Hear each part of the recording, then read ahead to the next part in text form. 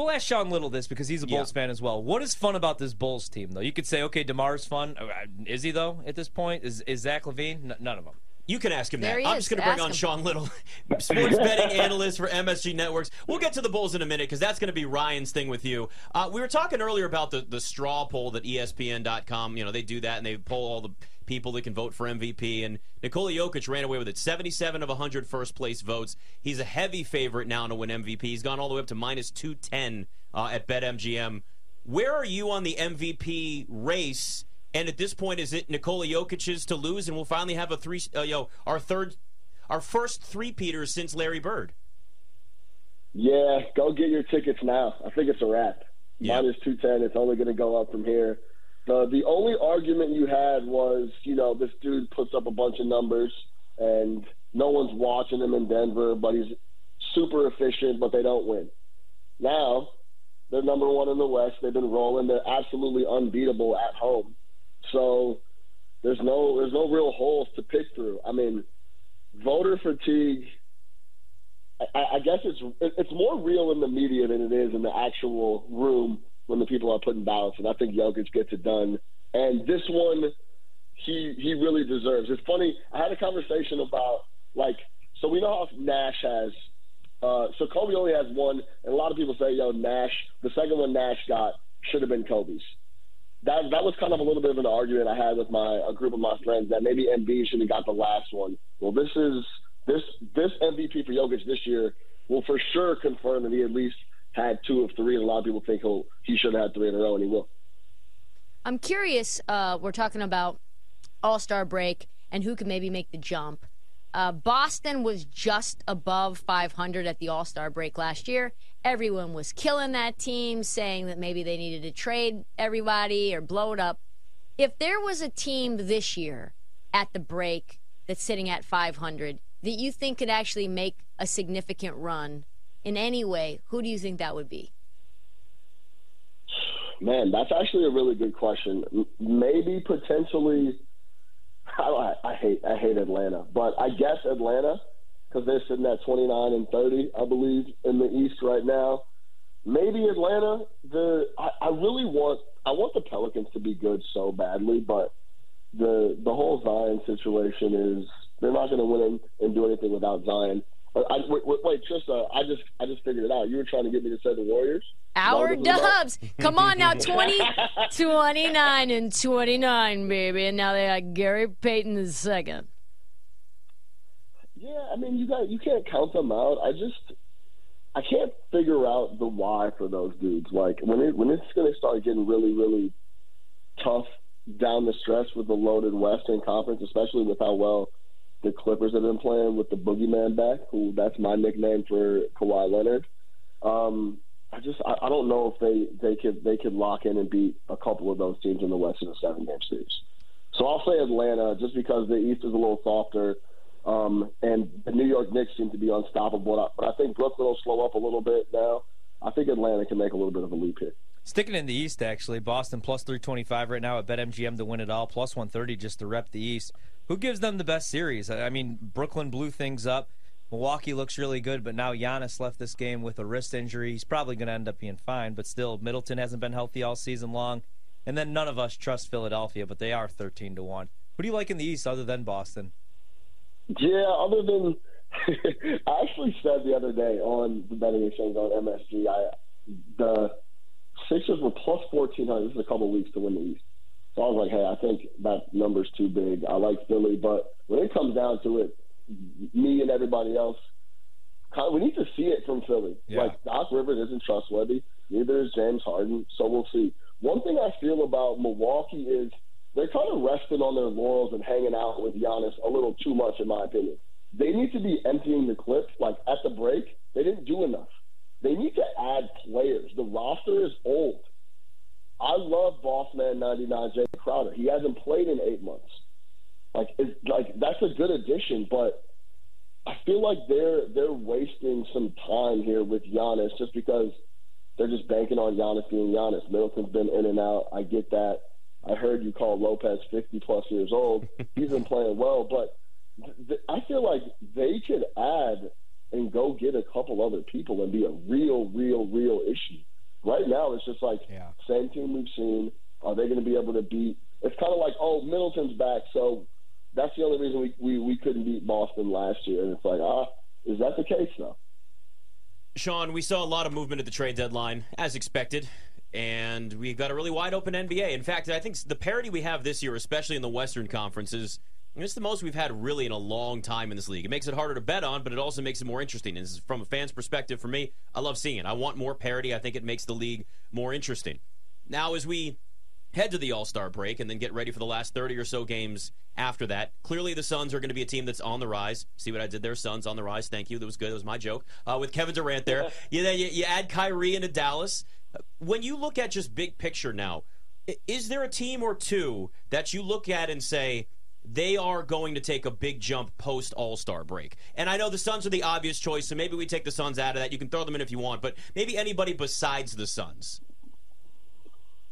Yeah, I mean, the Suns is the obvious answer, right? But a big step, I would say that there's been some times where Cleveland was really good to start the year, had a little lull in the middle.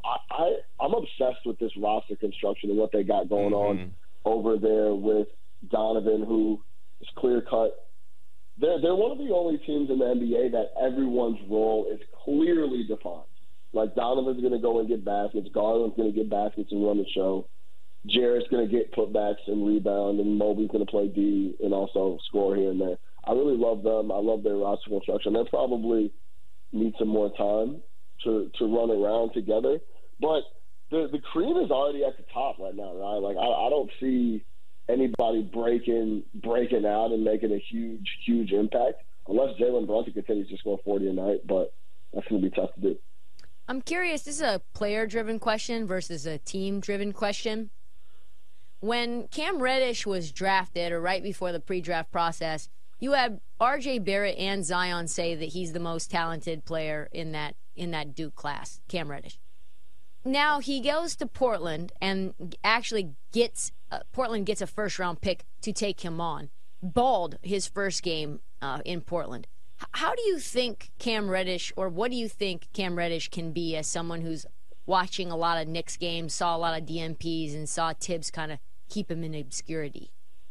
Yeah, from a guy standing a little close, I was super close when he was at the Knicks, but I don't know Cam Reddish, and I've never spoken to him, but it seems like he just needs to get in the right situation where mentally he's very comfortable and free. If you watch the press conference of him getting introduced with the Blazers, it looked like even his face looked like a completely different dude. I go over to the Madison Square Garden all the time and watch shoot around. I love watching shoot around. I love catching the vibe, seeing how people look, seeing how people feel. Game in and game out, Cam Reddish. Perfect example, Evan Fournier, he gets so much work in pregame, it's crazy. He always puts in a full 40, 45-minute workout. Derrick Rose is another guy, still comes out, even though they're DNP and they're getting tons of work pregame. Cam Reddish would come out and sit on the bench with headphones on like he was listening to classical music. And he would just sit on the side. And the game would start, and he'd go get dressed and just sit on the bench.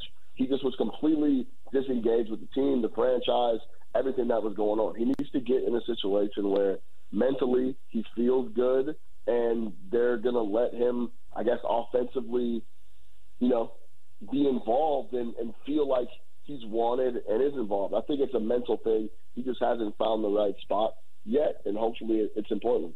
John, some are saying the Lakers are back last night, their biggest win maybe in franchise history. Any shot that they get into the playoffs? Are they a play-in team? What do you think ends up happening with LeBron this year? Yeah, there's a shot that they get in the play-in, I guess. They're only 3 games out, 2 games out of the play-in. The whole LeBron situation is actually really interesting because it's very clear.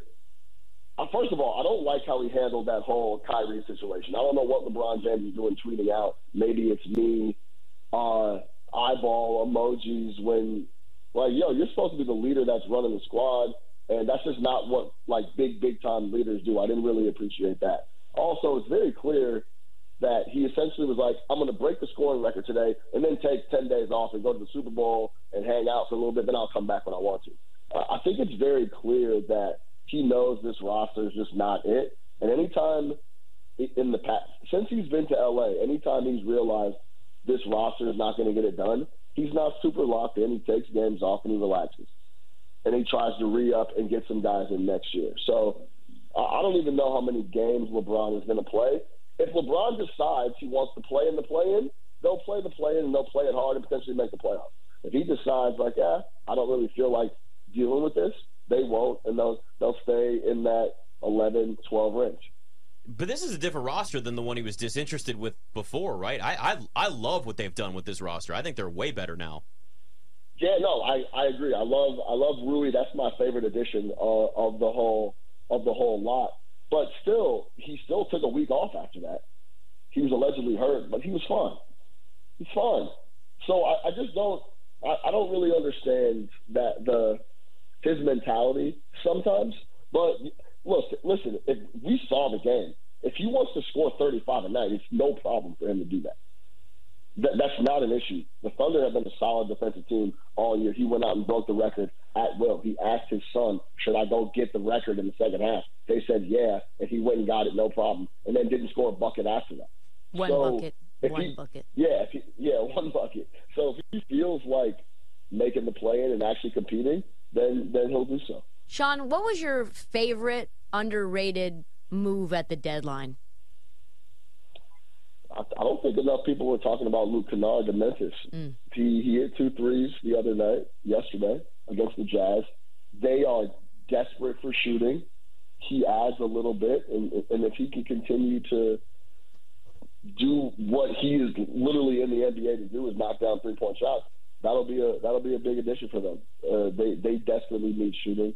They want to just try to run you out of the building every day in transition, and they need that half-court shot making that he brings. I don't think enough people are talking about that. Really quick, before we let you run, we have about a minute. Just want to get your thoughts on the All-Star game from a betting perspective. What are you betting on? Oh, man, my favorite thing to bet on is the 3-point contest. I always have a lot of fun with that.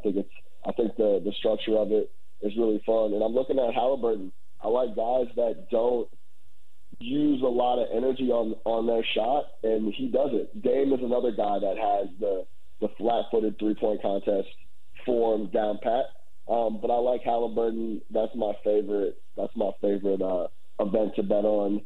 I'll tell you a quick story. One time I lost a hefty amount in my younger betting days. I bet the under in the All-Star game, and I'll never do that again. So. And that was before they were putting up 200 points each, right? I took the team that played the Harlem Globetrotters against my dad one time. He gave me 24.5 points, and I still lost. Sean Little, MSG, thanks for coming on with us, man. Good talking to you. Yes, you already know. Thanks, guys. I'll talk to you soon.